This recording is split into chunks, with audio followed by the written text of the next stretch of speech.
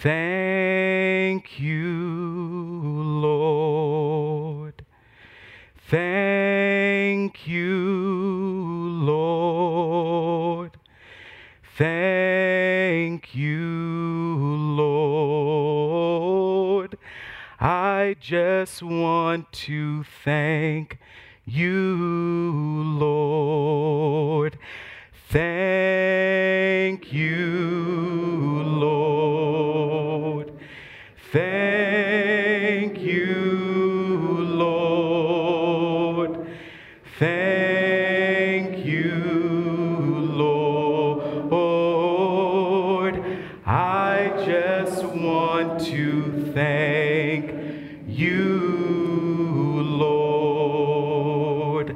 Amen. Please be seated. We sang that every Sunday at the end of our service growing up. And our sermon this morning is based on Psalm 119, verse 7. I will thank you with an unfeigned heart. Gratitude, yes, is a feeling. Gratitude is also a practice, a discipline, a lens, a matter of perspective. For example, take the word Eucharist. Episcopalians like long, complicated words. While many Christians refer to the sacramental bread and wine as Holy Communion, Mass, the Lord's Supper, Episcopalians refer to it as Holy Eucharist. Our English word Eucharist comes from an ancient Greek word roughly translated as thanksgiving. Eucharist or thanksgiving is a practice, a discipline, a lens, a matter of perspective. The cathedral nave reopened for the first time on September 27th of last year, after having been closed due to pandemic-related precautions for 6 months. Over the course of those 6 months, Holy Communion was not celebrated.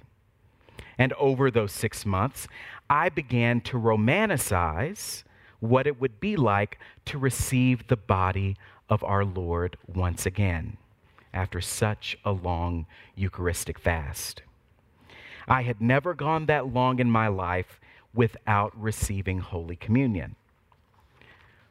Lord, I said longingly in prayer, I cannot wait for the moment to once again receive you sacramentally. My prayers are very reverent and formal.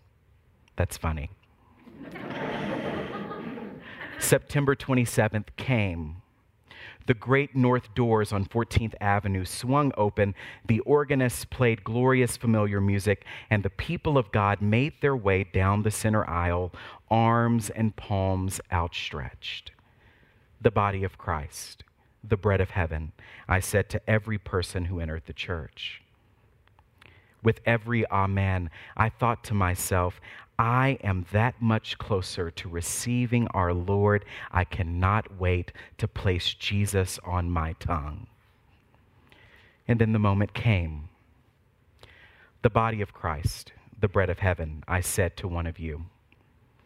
And then I saw the wafer fall out of the person's hand.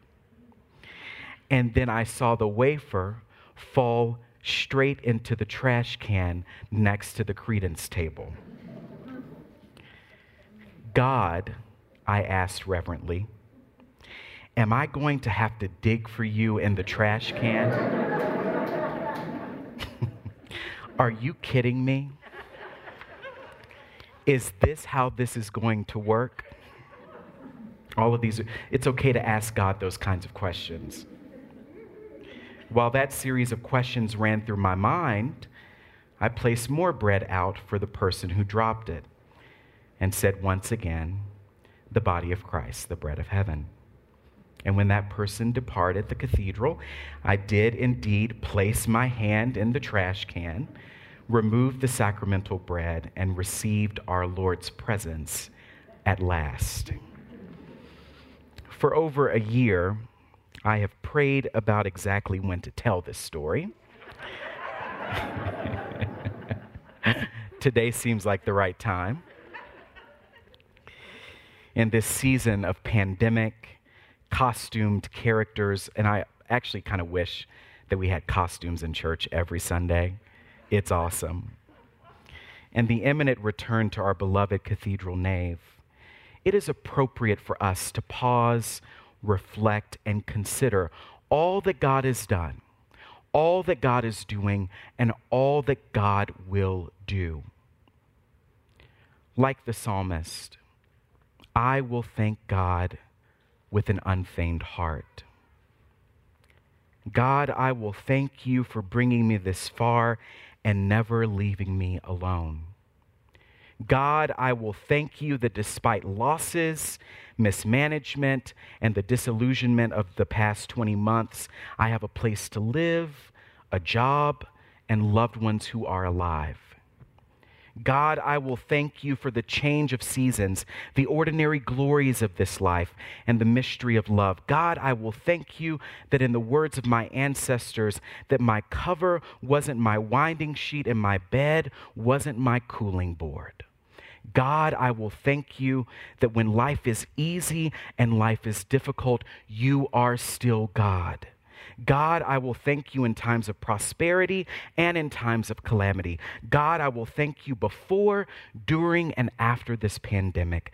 God, I will thank you for dropping out of someone's hand on that fateful day in September, right into the trash can, just so that I could remember that God is in the trash too. Amen.